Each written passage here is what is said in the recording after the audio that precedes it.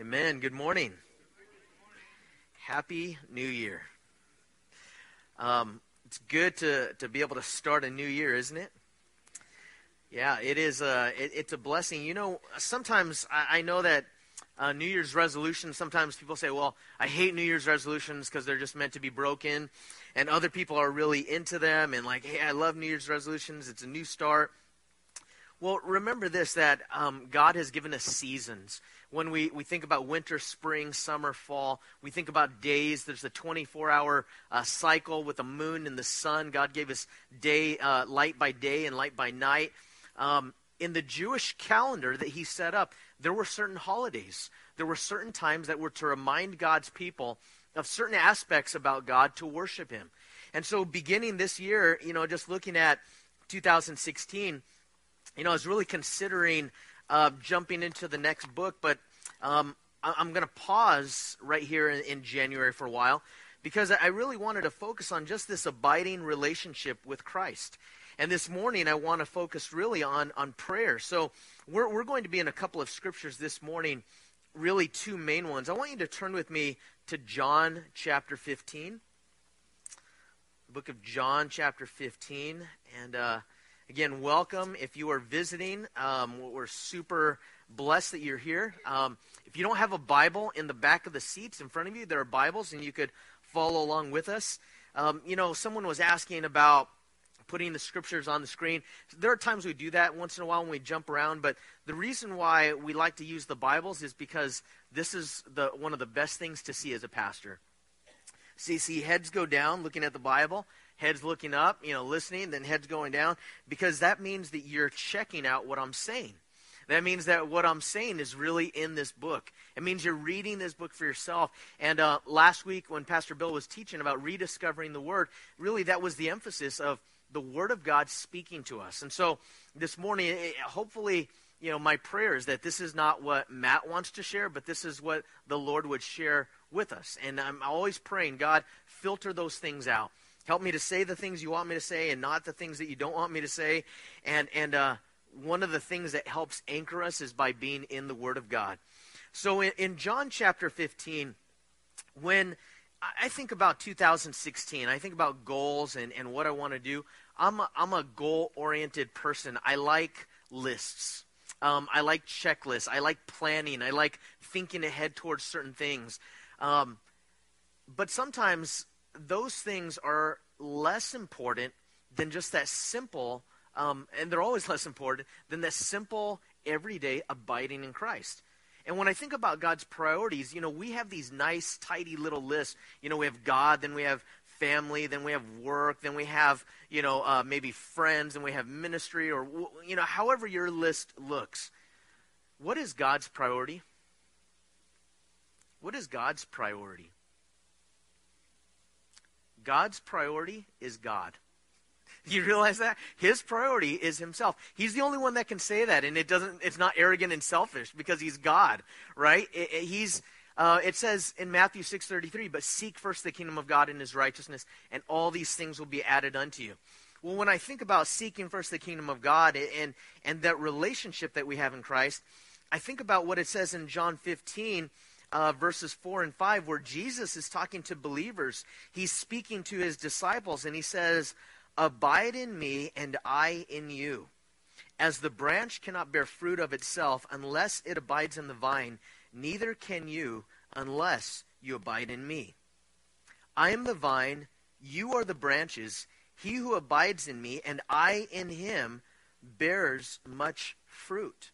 For without me you can do nothing. So whatever goals, whatever ideas, whatever things that you want to accomplish in the upcoming year, if we're not abiding in Christ, we can't do anything. We have no power or strength to do anything of lasting significance, anything that matters for the kingdom of God, anything that is going to matter in eternity. And when you think about the vine and the branches, just imagine that a vine, is growing and there's a branch, an offshoot. Maybe there's some grapes that are even growing on that branch. But the moment that you cut that branch off, it begins to die. The moment you cut it off, it might look like it's alive for a while. The fruit might remain for a little bit. But eventually the fruit is going to wither, and it's not going to continue to grow, and it's not going to continue to produce fruit. So this year, I think all of us want to grow, hopefully, and to produce that fruit. And if we want to produce that fruit, if we want the love and joy and peace of God in our lives, if we want patience and goodness, if we want to be faithful, if we want self-control, if we want to be close to God, if we want to reach other people, if we want to reproduce and be fruitful, then it must be because we are abiding in Christ. And if we are abiding, what does that look like, and what does that mean? The word abide simply means to remain, to live in. We're to live in Christ. We're to remain in Christ. But one of the ways that we abide is through prayer. It's the vital connection, and it's the relationship with the Lord. And so when it comes to prayer, this morning we are going to look at prayer. And then in the next couple of weeks, we are going to look at Sabbath and silence and solitude.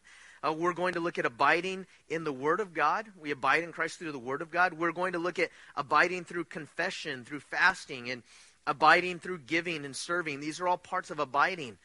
And I hope that this is all part of the growth of your Christian life. If you're a follower of Christ, then you and I should be growing. We should be growing, hopefully getting stronger, hopefully getting closer to the Lord. Hopefully the gap between what we believe and what we do is not getting bigger, but that gap that God is doing this constant work. Now, if we're honest with ourselves, really, we could look at our lives and realize that there are areas where we have shrunk backwards at times, right? There's times when we want to grow, but then I could look back at my journals. I could look back at my walk with the Lord. I could look back at different areas of my life and think and realize there are some areas where I've grown. Yeah, hopefully I'm continuing to grow, but I'll tell you that there are some areas where I've gone backwards. There's some areas that need some remediation, some mending, some strengthening, because I was stronger at one point in time than I am right now in some of these areas. So when it comes to this abiding in Christ, this progressive growth, Bill sent me a video of this kid that was sliding down the slide. I don't know if you guys have seen that. It's kind of like one of those little things on YouTube. You know, he's sliding down the slide, and what happens is as he's going down, his head is hitting the sides of the slide. And I don't know what it is about our human nature that we laugh at other people's misfortune. You know, World's Funniest Home Videos makes us laugh when someone falls. But, you know, this kid's coming down the slide, and he's bam, bam, bam, bam, bam. He's hitting his head all the way down the slide.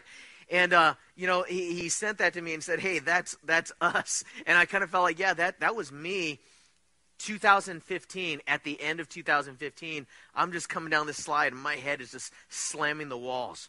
You know, I'm just going through just a busy life, and sometimes even good things.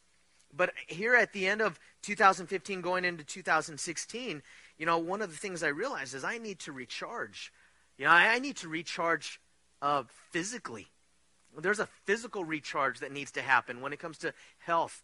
There's a spiritual recharge where I need to draw near to the Lord, not to study, not to minister to someone else, but just as a friend of God, drawing close to God. You know, I need an emotional recharge, and even blessings and good things can cause stress. You know, 2016, at the beginning of this year, I'm not only reading through the Bible, but I was reading this devotional. And let me read to you what I read on January 1st. The title of the devotional was From Exhausted to Energized, Replenishing Your Energy Reserves. It says, can you recall a time when you were replenished and filled up? When you were living soulfully, restfully, creatively, lovingly, playfully, prayerfully? My guess is you can recall a handful of such times in your life. And I can recall such times too. And increasingly, they are becoming the norm rather than the exception as I seek to master the art of a simplified life. It can be done. Hold on to that image for a second, and let's switch gears. Let's talk about times when you're depleted, toxically depleted. Your bucket is empty. You have nothing left to give. What does that feel like?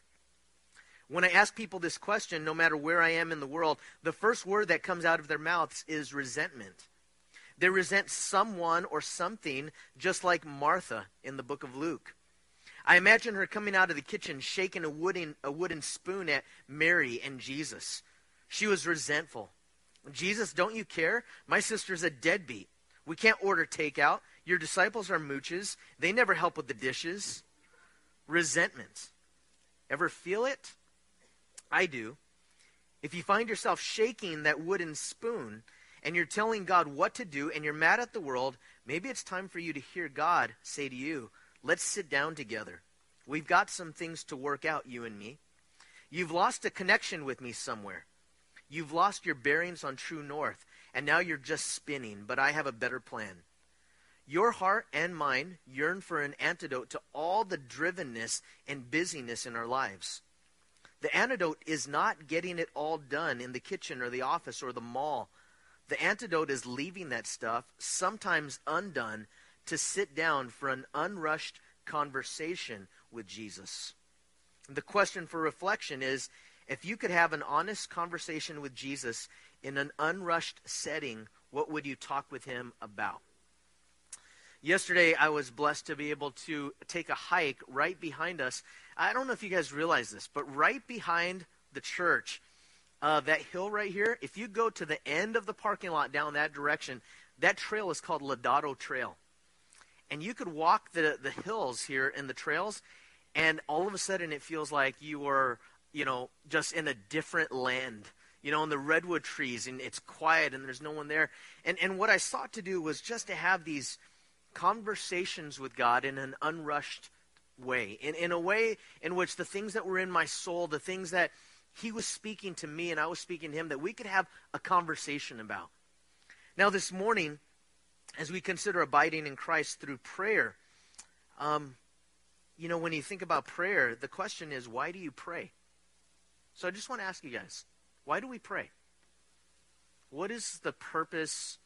Why do we spend time in prayer? Just someone yell something out. Ooh, boom, relationship, all right?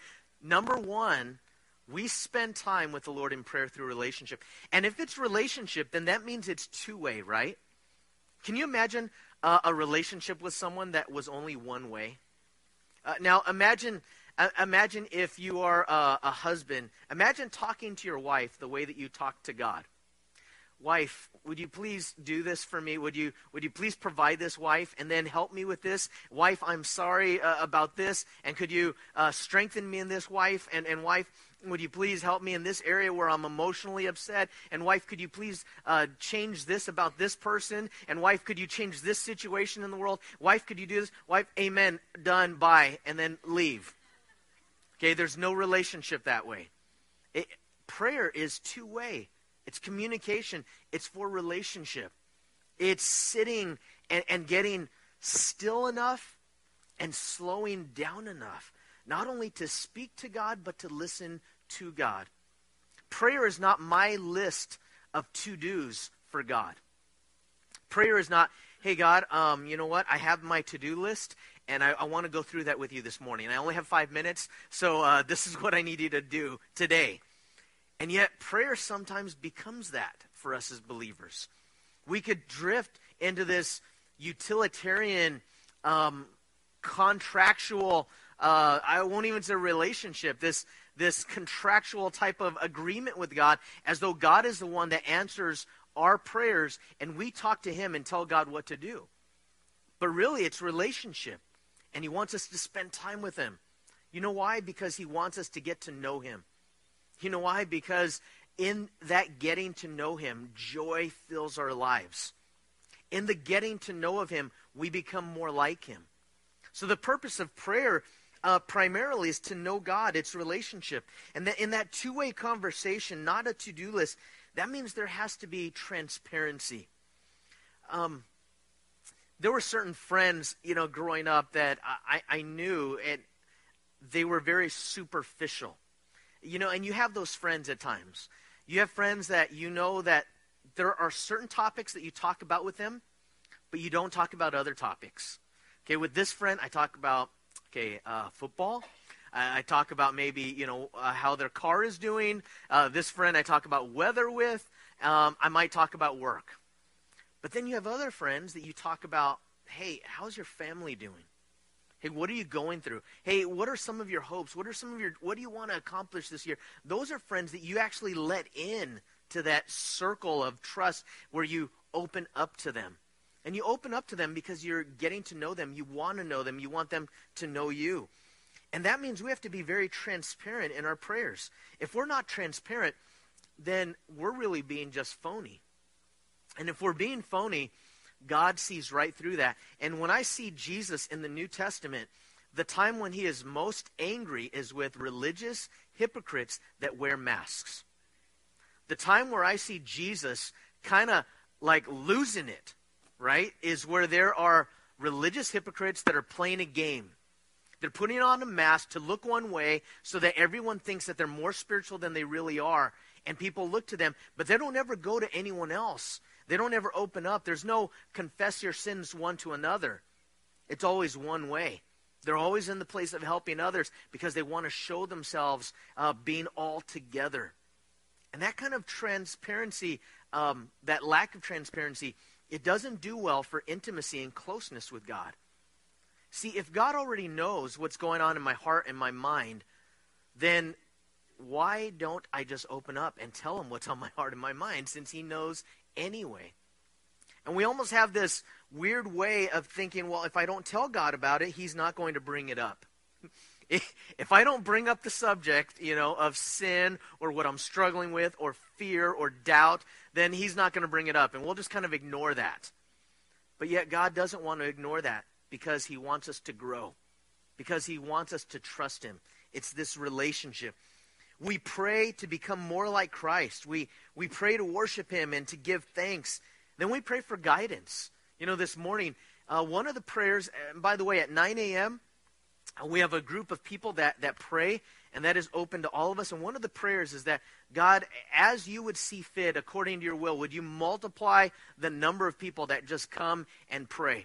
And I want to let you know that when those people are praying, there's something that fuels and powers our worship service, that empowers the word as it's being taught, that encourages us, and praying for different people. But one of the prayers also this morning was guidance.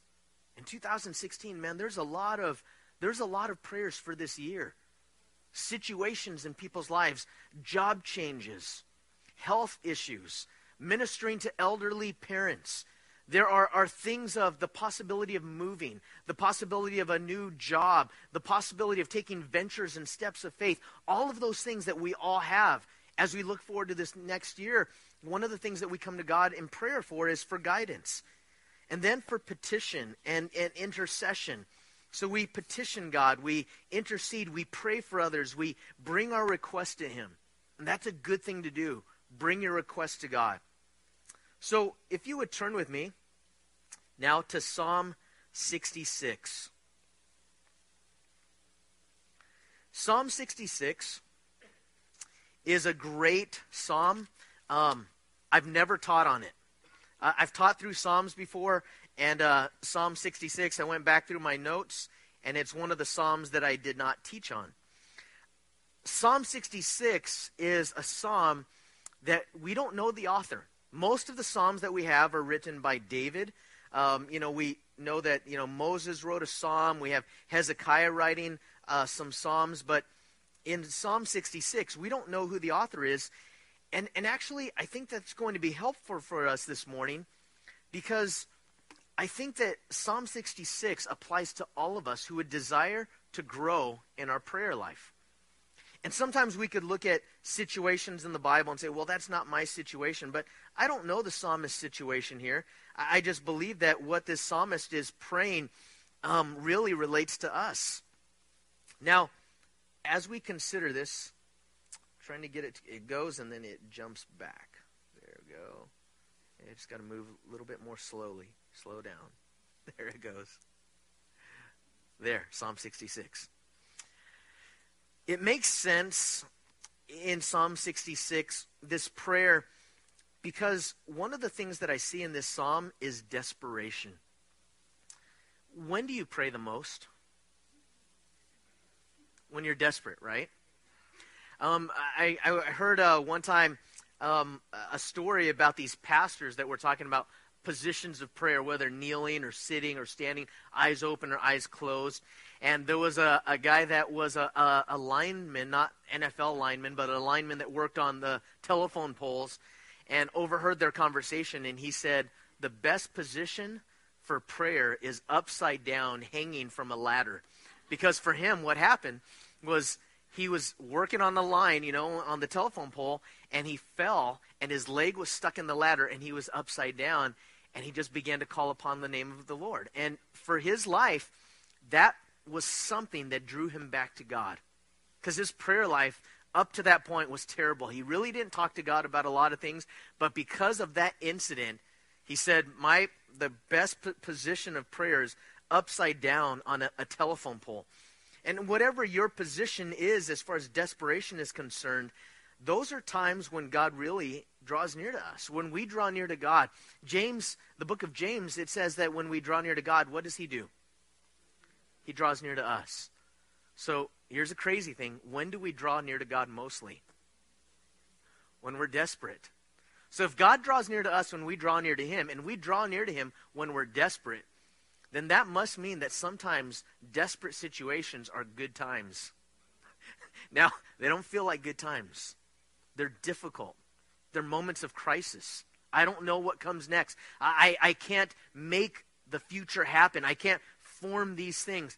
But in that desperation, when we don't know what to do, things are out of our control, and we draw near to God, one of the things that we find is that God meets us right there in that place of desperation.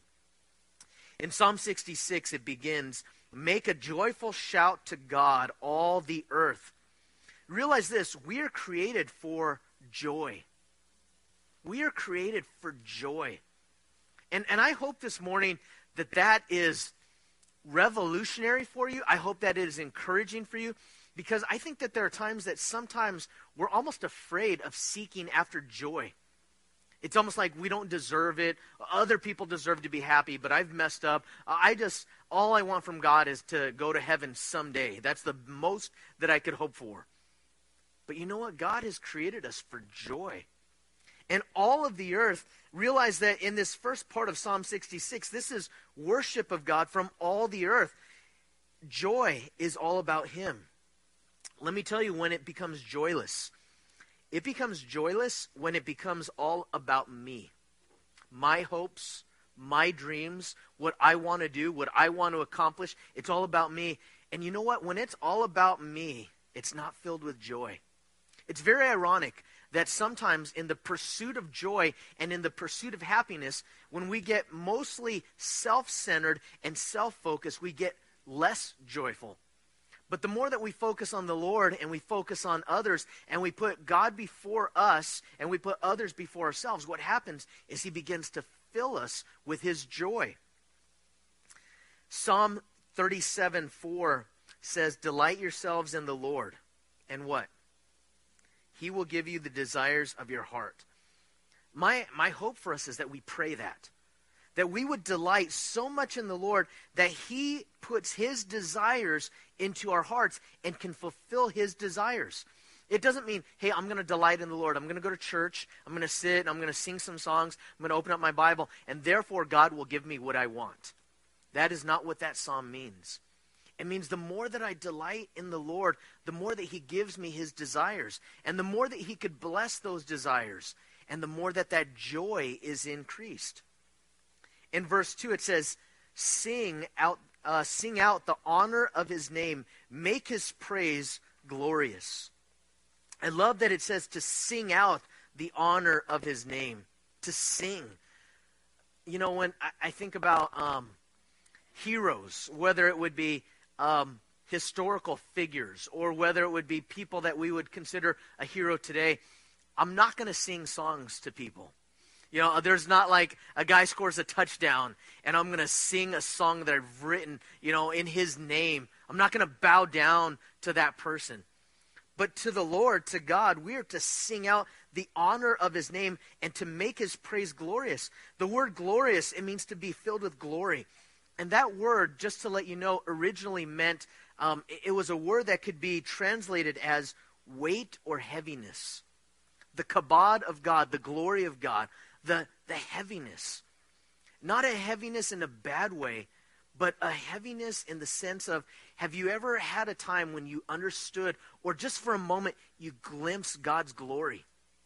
You felt overwhelmed by how great God was. Maybe it was at night in a very dark place and you could see the stars in the sky. You're just blown away. How awesome, magnificent, glorious, how big God is. Maybe it's in a room in a hospital. I remember when my son Matt was born, that morning, the sun came up. We were in Kaiser Santa Teresa, and our room was on the 7th floor, and it happened to face east just as the sunrise was hitting. Deanna delivered him, and the sun literally filled the room with this brightness. And it was just like, I'm sitting in this room, and I'm just blown away, and just feeling like, God, thank you for this moment. Realize this, God created us to make his praise glorious. That there should be a weight to understanding how incredible God is. Now, in making his praise glorious, it doesn't make God more glorious, but we glorify him, we magnify him. God is the same size, by the way. You know, when we magnify him, it doesn't make him bigger. It just means that it's like putting up a lens on God. And that lens shows him to be bigger. But he really is the same size. He's vast. He's God. He's the creator of the universe. It says in verse 3, say to God. So now the psalmist is helping us in our prayer life. Hey, here's what to say. Maybe you think, I don't know what to say. Like, I don't know. It's awkward. What am I supposed to say? The psalmist says this. Say to God, how awesome are your works. Through the greatness of your power, your enemies shall submit themselves to you. So say to God when you pray, say, how awesome are your works. You know, one of the things that helps us in our prayer life, that helps us abide in Christ, is to see how incredible God is. To see not only how vast he is, not only how powerful he is, but remember the awesomeness of God. Remember to have awe in who the Lord is. Enemies will submit. When we pray to a God who is all-powerful. When you open up the news online, or you watch the news, or you listen to what's going on around the world, I'll tell you, when the Paris attacks hit, that just affected me. But when the San Bernardino thing happened, and that was something that was kind of different, it was closer to home, not as well planned out, just by a couple of people, that hit me in a different way, man. That night, it was that Wednesday night I was teaching, and for some reason, man, that was so heavy for me. It was so on my heart. I couldn't get through the message without just weeping. It was such a thing of, like, God, look at our world. Look at what's happening in the evil in our world. But you know what? When I understand and I realize the power of God, it gives me encouragement in my prayer life. If I pray to a small God, I'm not going to be very encouraged to pray. That's like asking for help. A bully is picking on you, and he's waiting for you at 3 o'clock when you get out of school, and he says, I'm going to be waiting for you. And here's your puny little friend that is smaller and weaker and wimpier than you, and you say, hey, can you help me? Not a lot of confidence there. But when you have a big friend like my friend Curtis, when I met him in junior high, and that happened to me, and I was the new kid in 7th grade, and the guys were waiting, and they said, hey, we're going to beat this kid up after school, and we're going to be waiting for him. And I walk there, and I see them, and Curtis is standing there with them, and Curtis says, nah, man, leave him alone. This guy's cool. Like, Curtis is my buddy, and I will call upon Curtis whenever I'm in trouble, because Curtis is one of the biggest guys in the school, and he's my friend. When I pray to God, one of the things that helps me to pray is realizing how big God is. I think there are times when we come to God and we say, God, I have such a big trial. I have such a big problem. And in reality, what we should say is, problem, I have such a big God. We should be looking at God, who's able to answer our prayers, able to help us, able to meet with us and give us grace and help in time of need, rather than looking and magnifying and making the problem bigger. See, when we just stare at the problem, it gets bigger. We magnify it in our minds. And we magnify it if you are in school, you know those feelings of, if I don't pass this test. I remember thinking that. I remember thinking that in 10th grade, going into a history exam. If I don't get a good grade on this test, I'm not going to get a good grade in this class. If I don't get a good grade in this class, I'm not going to go to a good school. If I don't go to a good school, I'm not going to have a good life, which means I'm not going to marry a good wife, which means my life is going to be terrible because of this test. And I just would magnify it bigger than it actually is. I'm not saying that that's not a big thing, but we can magnify the stuff that we go through so great rather than magnifying the Lord, right? I mean, we look at our problems, and sometimes those become the big things. In verse 4, it says, all the earth shall worship you and sing praises to you. They shall sing praises to your name. And then Selah, which is to pause, to ponder, to consider, and to think about it. All the earth will praise God. That means all of the people in the earth will eventually praise God. In Philippians, we know that every knee will bow and every tongue will confess that Jesus Christ is Lord, to the glory of the Father. All of the earth sings God's praise. And if all of the earth sings God's praise, it's not just people, but let me tell you what, it's rain and thunder. You ever been in a big rain and thunderstorm? And I love thunder when it rattles in my chest, and it feels like THX Dolby. I just, people get freaked out, but I love that feeling. I was just visiting my family in Southern California for Christmas, and there was an earthquake down in Southern California. And I could just feel that gentle, I don't like the big earthquakes, but that gentle rolling one was like really cool, like just realizing how big, how strong God is. God, the wind, the waves, the water, the fire, birds of the air. I love all of God's creation and how all of God's creation declares his glory if we would just stop to listen. I mean, we live in like one of the most beautiful places on the planet. I mean, and it's just so important for us just to stop and to not worship his creation, but to worship the Creator. To look at those things and to get out and get quiet and just see what God has done. But then the next thing that praises God is not just the earth, but it's praise from his people. Verse 5 says, come and see the works of God. He is awesome in his doing toward the sons of men. So it's not just in nature, but in his doing towards us as his people. This is an invitation to come and see. Come and see. Notice his works. Look around. See those things. See them in the people that are near to you. See God's work in 2015. Sometimes we don't see all that God is doing as well up close as we do in hindsight when we pull back a little bit. And when I think about this last year, I'm in the process of trying to back up my computer. My computer is full. So I have to use this, external hard drive to start figuring out what I'm going to, put on that and then delete it so that my computer runs well again. And one of the things that stores up a lot of my memory is pictures. Because I love pictures because they remind me of moments. I take pictures of not only nature but my family and things that catch my eye. And as I do that and I'm looking through these pictures, I start to remember what God has done in this last year. And I want you to think about, what has God done in your life in this last year? What are some of the works that maybe you thought that was the trial that you thought was going to destroy you, but you're still standing?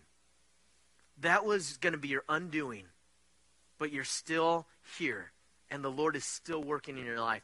And I want to let you know that if you're fogging a mirror this morning, if you're still alive, then God is still doing a work in your life. There's still purpose. There's still reason for you to be here. So you can look back at just God's sustenance in your life and realize that God sustains us. In verse 6, he reminds them of what he's done in the past with his people. He turned the sea into dry land. They went through the river on foot. There we will rejoice in him. Remember God's deliverance in impossible situations. For the people of Israel, the Egyptian army was behind them, a mountain beside them, the Red Sea in front of them. Nowhere else to go. They called out to the Lord, and what the Lord did is he parted the sea. He parted the sea for them to be able to walk across on dry land. Remember God's deliverance in those impossible situations. In verse 7 it says, he rules by his power forever. His eyes observe the nations. Do not let the rebellious exalt themselves. Selah. Even when people are not perceptive of God, he observes all. And you know, that's very encouraging and helpful when it comes to prayer. It's helpful because I don't have to tell God all of the situations that are going on in the world. I don't have to give him all of the details of someone's life that I'm praying for. And I don't have to tell him how to fix it. You ever do that when you pray? Like you tell God not only their need, but then you tell him the prescription of how he should fix it. That's the best solution. God, this is how you should deal with their situation. Instead of just submitting that to God and know that his eyes perceive all of those things. In verse 8 it says, oh, bless our God, you peoples. Make the voice of his praise to be heard. Bless our God. Minister to the Lord. In the book of Acts, chapter 13, it says, as they ministered to the Lord and fasted, then God spoke to them. They ministered to the Lord. Now, we are ministered to from the Lord, but you know what? Do you realize that we could minister to the Lord? That God is blessed when we praise him, when we worship him, when we talk to him? Bless the Lord. Bless our God. Make the voice of his praise to be heard. Verse 9, who keeps our soul among the living and does not allow our feet to be moved. This morning, someone quoted the hymn, on Christ this solid rock I stand. All other ground is sinking sand. All other ground is sinking sand. This morning, what is your footing on? What is your foundation? What is the thing that is the thing that you bank on, that you hold fast to? That's your firm foundation. And unless it's the Lord, it's all shifting. Unless it's the Lord, it's volatile. Unless it's the Lord, it can crumble at any time. How is my footing this morning? Prayer reminds me about my footing, the foundation. Verse 10, now we're to praise him as his people. And verse 10, I want you to notice sometimes when it's most difficult to praise him. It says, for you, O God, have tested us. You have refined us as silver is refined. In verse 11, you brought us into the net. You laid affliction on our backs. You have caused men to ride over our heads. We went through the fire and through water, but you brought us out to rich fulfillment. Now, God is a skilled refiner. When you start to read a little bit more and get into the background of how a refiner refines silver, God refines us, and he is a very skilled refiner. And we're refined by affliction. Affliction, trial, difficulty. It refines us. You know, you think about the refining process. In Psalm 119, it says, before I was afflicted, I went astray. Affliction can have a good cause and a good purpose and a good result in our lives. And in that affliction, hopefully that fuels and helps us in our prayer life. To realize that God doesn't afflict us, as it says in Lamentations. He doesn't afflict us needlessly. He doesn't take joy in just afflicting us for affliction's sake. There's something that affliction, whether it's from the hand of God, in this case, or whether it's trials that just come at us from this world and from the devil, those things can be useful in God's hands to refine us. Now, the refiner, it's a repeated process. What happens is the silver, the metal, the precious metal is heated. And it's heated up and it begins to melt. And then the dross is skimmed. And there's so much care that when the dross is removed, that nothing that is precious is removed. Only the impurities. Then you know what happens? Is the process is repeated. And it's repeated over and over. The refiner knows the right temperature, the right intensity. In the trial that you are facing coming into this year, maybe it's a residual trial from last year. It's a leftover trial. But it's still right here in your face. God knows the intensity and the temperature that you can take. Now, you might feel like it is too much. God, you need to turn this heat down. But God knows us. He knows how much we can handle. And in that refining process, what he is doing is he's trying to extract the precious from the worthless. God creates something precious in us as we bless him even in the refining process, not just after the refining process. Can you sing in the middle of your trial? Can you praise him in the middle while you're still going through it? Not after you've come out of it and you're praising him in hindsight, but in the middle of it, can you praise him? In Isaiah 43:12, it reminds us that it says, you have caused men to ride over our head. Later on it says, we went through fire and through water, but you brought us out into rich fulfillment. That's here in this psalm. But in Psalm 43, it says, though we walk through the fire, we will not be burned. And though we walk through the water or the rivers, they will not overflow you. Both the fire and the water have a purifying effect. So how is God refining you today so that in prayer and praise you bless God? Again, it's through that he brings us into a rich fulfillment. Remember Psalm 23? He leads us beside still waters. Do you remember that he brings us into these green pastures? He sets a table for us in the presence of our enemies. And then at the end, we will dwell in the house of the Lord forever. In this refining process, I want to encourage you, it will not go on forever. In the refining process that you're going through, it will not go on forever. And I could take heart in that. I could trust the hand of my God, the hand of the refiner, who gently, carefully, painstakingly, with intentionality, guides me and leads me through this trial, through these afflictions, through whatever it is that I'm going through. And then, as we abide in Christ in prayer, Psalm 66 teaches us to pray personally. Not just worship from all the earth, not just praise from his people, but prayer personally. Verse 13 says, I will go into your house with burnt offerings. Notice in verse 13, we see a change in the personal pronoun. Instead of us, it is I. It's me. A personal relationship with God. A personal walk with God. Notice that the psalmist was not an empty-handed worshiper. There are times of spontaneous worship. You're out riding your bike, and in the middle of it, you're just worshiping. You're driving your car. You're in this place. Praise just comes from you. But there is also a place for the people of God individually to have intentional, planned times of worship. That's why we have times like Sunday morning. Why do we meet together Sunday morning at 10 a.m. and 9 a.m. to pray? There's planned times. This worshiper, this psalmist, was not an empty-handed worshiper. That means he planned ahead to be able to bring into God's house these burnt offerings. He didn't just show up to God's house and say, whoa, I don't have a burnt offering. I just showed up here, but I don't have a burnt offering with me. For God's people, that's intentional. Now, let me say, with tithes and offerings, when it comes to finances, I know that probably the majority of us for 2016 have some financial goals. You're thinking about your taxes right now. You're thinking about W-2s. You're thinking about all these things and financial aid for school. And yet in all of that, do we plan in our worship, in our tithes and offerings to say, God, I'm going to make you a priority in my giving.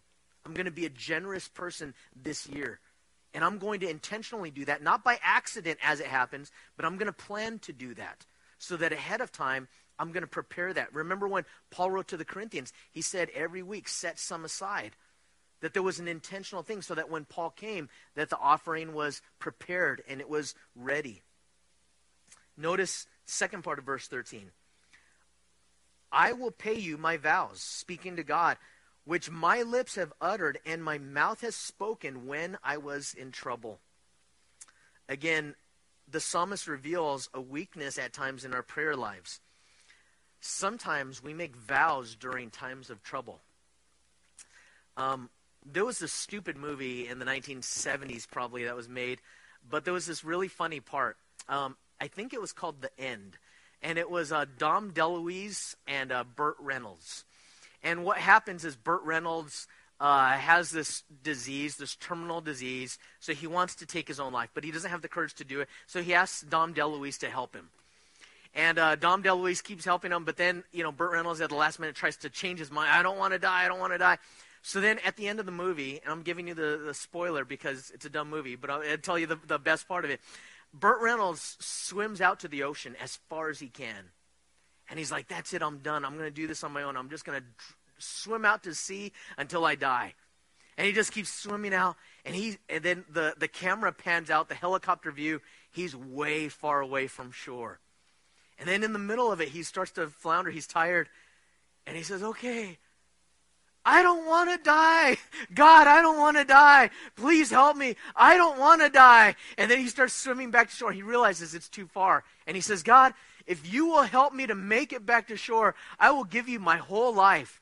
I will serve you. I will give money to the poor. I will do this, God, if you will just help me. And he keeps swimming. He doesn't think he's going to make it. Then he gets about halfway. He's like, God, please help me to get to shore. If you get me to shore, I'll give you 75% of everything that I have, and I will give you a part of my life. And then he's like, a fourth of the way. And he's like, God, if you just help me, I'll give you 10% and I'll go to church on some Sundays. I will do that. And sometimes we make these vows with God during times of desperation. The psalmist here understands this weakness of our character, that at times during trouble, we could just utter these vows without thinking about them. We need to be very careful not to do that. God takes our vows very seriously, as we should take our vows very seriously. And when he makes these vows, he says, I will pay those vows. There's an intentionality to it. And again, not just prayer in times of trouble. Verse 15, I will offer you burnt sacrifices of fat animals. With the sweet aroma of rams, I will offer bulls with goats. Selah. Now, these are God's desired sacrifices according to what God wants. The psalmist would come according to the prescription of what God would say. And you know what blows me away is that so many times I hear people say, well, I just worship God the way that I want to worship God. Like you do it by reading the Bible and by giving and serving and going to church, whatever. I just do it by riding my bike.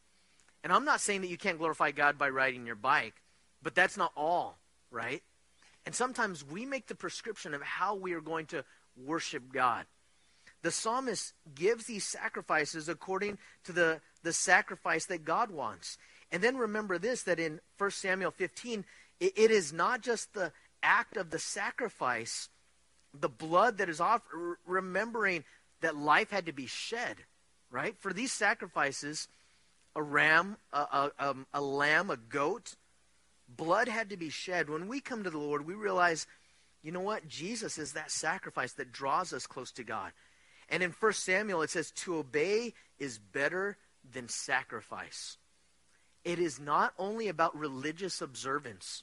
I'm going through the motions, doing these things, going to church, tithing, giving, and no, it's obedience. And it is not one without the other. It's not, well, I just walk with God and I obey, but I don't sacrifice. And it's not just I sacrifice, but I don't obey. It's not one without the other. It's both. And then it says, verse 16, come in here. So the invitation is to come in here. All you who fear God, and I will declare what he has done for my soul. This morning, I just want to invite you in the same way that the psalmist invites you. Come and hear, all you who fear God. Come in here. Listen to what God has done. Think about what God has done for my soul, for your soul. Verse 17, I cried to him with my mouth, and he was extolled with my tongue. What does it mean to be extolled with your tongue? It means to be sung about, worshipped, and praised. Charles Spurgeon said this, there are some who cry and do not sing. There are some who sing and do not cry. It is best to do both. I cried to him with my mouth, and he was extolled with my tongue. Cry out to him in prayer from the depths of your heart. When you're desperate, when you're sad, when you don't know what to do, cry out to him. But also sing to him. And don't only sing to him. During times of desperation, cry out to him. Now, what hinders our prayer? In verse 18, it says, if I regard iniquity in my heart, the Lord will not hear. A blockage of sin hinders our prayer. Now, I want to let you know this morning, if you've never received Jesus Christ as your Lord and Savior, this is the state of every person that has never received the grace of God that comes by the sacrifice of what Jesus has done. And it doesn't mean that you are not as good as other people. We have all sinned and fall short of the glory of God. But our iniquity, our sin, it hinders our relationship to God so that God doesn't hear us in the same way. He knows that someone is praying, but that prayer is received into that mercy, into that throne of grace when it is because of the sacrifice of Christ. But I also want to say this. It is the sad state of many believers today. It is the sad state of many believers today. If I regard iniquity in my heart, what does it mean to regard sin or iniquity? It means to gaze at. It means to cherish it. It means to get cozy with sin and comfortable in it. And if I'm cozy in sin and comfortable in sin, I am hindered in my prayer life, my relationship with God. How do I regard sin in my life? How do you regard sin in your life? By habitually, secretly practicing it. By habitually, secretly practicing it is one way to regard iniquity. By entertaining the thought of it and loving it. That's how we regard iniquity. By entertaining the thought of it and loving it. By delighting in that sin seen in others with approval. Well, I'm not going to sin, but that's so funny that he does it that way. I'm not going to sin, but wow, look at what they're doing. That is regarding iniquity in our lives. And by not confessing and allowing the Spirit of God to search us. The psalmist prayed, search me, O God. Search my heart. See if there be any evil way, any iniquity within me. Then in verse 19, but certainly God has heard me. He has attended to the voice of my prayer. What does that imply? It implies that the psalmist has confessed sin. It implies that the psalmist is not, he's not regarding sin in his life. It doesn't mean that we don't sin. We all sin and fall short of the glory of God. But it means that we're not just holding on to it and practicing it. And then in verse 20, greatest encouragement for prayer, it says, blessed be God who has not turned away my prayer, nor his mercy from me.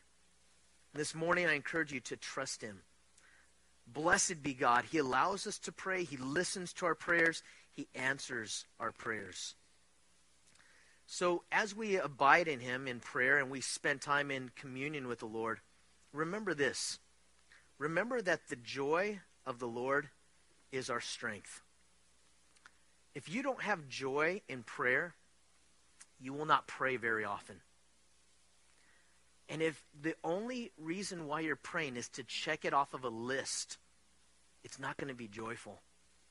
But when the joy comes, why do you spend time with your friends? Because you like being around them. There's joy in that. When there is joy in the Lord, we want to pray. We want to spend time with him. The joy of the Lord is our strength. Another application is remember who he is and what he has done. Remember who God is and what he's done. That's what communion is. Communion is remembering what Jesus has done for us. In a moment, I'm going to have Dan come up and lead us in worship, a time of reflecting on what Jesus has done. But it is important not only to remember the blood and the body of Christ, but to remember that because of the blood that was shed and because of his body that was broken, we can have fellowship with him. The faithfulness of God in our lives is seen no more clearly than in communion. Because sometimes we judge God's faithfulness based on, hey, is my checklist happening? All the things I want God to do for me, all these prayers. And we start to wonder, does God really love me because he's not answering my prayers the way that I want him to? There's no greater display of God's love and faithfulness than right here when we partake of communion. Because Christ gave his own life for us. So remember who he is and what he's done. and do not regard sin in your heart. This is a time of confession. This is a time of transparency and just saying, God, I see the same thing that you see, and I call it what you call it. I call it sin. I'm not blaming anyone else. I'm not saying this is your fault, God. I'm just calling it as it is. There's sin in my life. Just confess it to the Lord. And then, finally, in sacrificial worship, when we come to God with obedience, come to God with that sacrificial worship and say, Jesus, would you receive my worship? And so we're going to pray. Dan, if you could come up and lead us into this time of worship.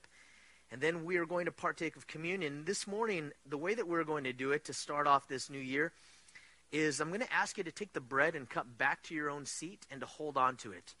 And then at the end, we are all going to partake together as a body. Let's pray. Father, this morning we want to thank you. Thank you for Psalm 66. Lord, I don't know who the human author of Psalm 66 was. But Lord, we know that your Holy Spirit has inspired it. Your Holy Spirit has given us this psalm. You've encouraged us to pray. You've encouraged us that it is the joy of the Lord that is our strength. And we want to sing to you joyfully because of what you've done. Father, this morning as we partake of the bread and the cup, we want to pause and remember what you've done in sending your son Jesus to die for our sins. Jesus, we want to remember your sacrifice. And then, Lord, I pray that this morning we would remember your faithfulness. God, you are faithful, and we praise you. And I ask you, Lord, that in our prayer life, in our conversations with you, that it would not just be one way, with us coming to you and speaking to you. But now, Lord, we pray that you would search our hearts. We ask that you would see if there is any iniquity within us. And, Lord, that you would cleanse us of that we would turn from it, and we would confess that to you. So, Jesus, draw near to us in this time of worship. We thank you. In Christ's name, amen.